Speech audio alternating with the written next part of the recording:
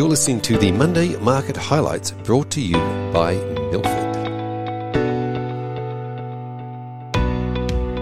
Good morning. It's Monday the 6th of March and I'm Kate from Milford.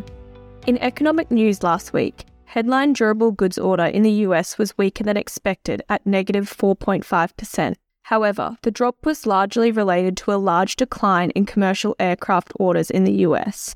The print ex transportation was up 0.7%, stronger than consensus of 0.1%. Overall, US factories for business equipment increased in January by the most in 5 months, suggesting demand is not weakening. More data from the US, including ISM manufacturing PMI data, was below expectations with a headline of 47.7. However, there was a big tick up in new orders, although it is still negative. Also, prices paid had a big jump back into positive territory after 4 months below 50, which lines up with the upside surprise on inflation that we are seeing.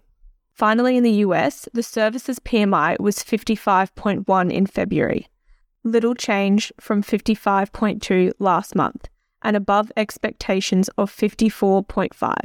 Driving this month's print was fast increases in new orders, new export order, inventories increased, and employment. Also, price pressures eased, production pressure slowed, and supplier deliveries fell. In Europe, core inflation reached 5.6%, up from 5.3%, keeping the pressure on the ECB to continue the rate hike cycle.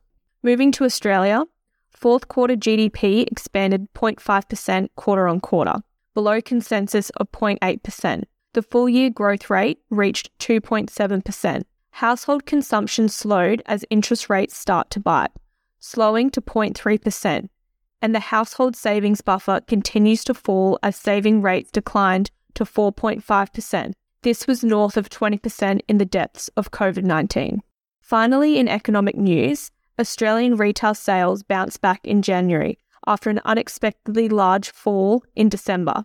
January sales were up 1.9% month on month compared to 1.5% expected. However, there is volatility in monthly sales prints compared to history as a result of new promotional patterns with the rise of Black Friday and Cyber Monday sales, which likely resulted in a pull forward of demand from December to November. Despite the volatility in the data, the detail in the January sales points to household spending starting to weaken. In equity news, reporting season came to a close last week.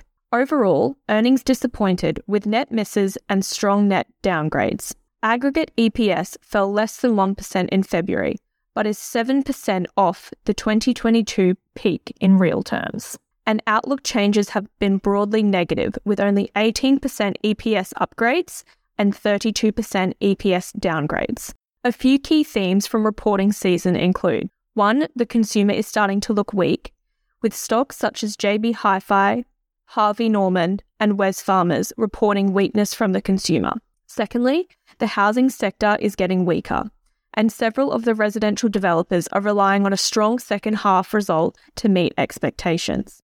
Thirdly, inventory keeps climbing, which raises concerns when the consumer slowdown is just beginning. And finally, the cost of debt is rising materially. Companies exposed to floating rates saw large increases in the cost of debt. Turning to the week ahead, the RBA will provide its interest rate decision for March. Consensus expects a 25 basis point rate rise, bringing the cash rate to 3.6%. However, we believe most interest will be in the guidance the governor provides in his statement announcing the decision. As we saw in the February statement, the change in wording was interpreted to be more hawkish, so we will be watching the March statement closely for guidance. Next week, Fed Chair Powell will testify on the US Central Bank's semi-annual monetary policy report to the Congress. Finally, Euro area fourth quarter GDP growth rate will be released. It is forecast to be 0.1% quarter on quarter and 1.9% year on year. Thank you for listening, and we will see you next week.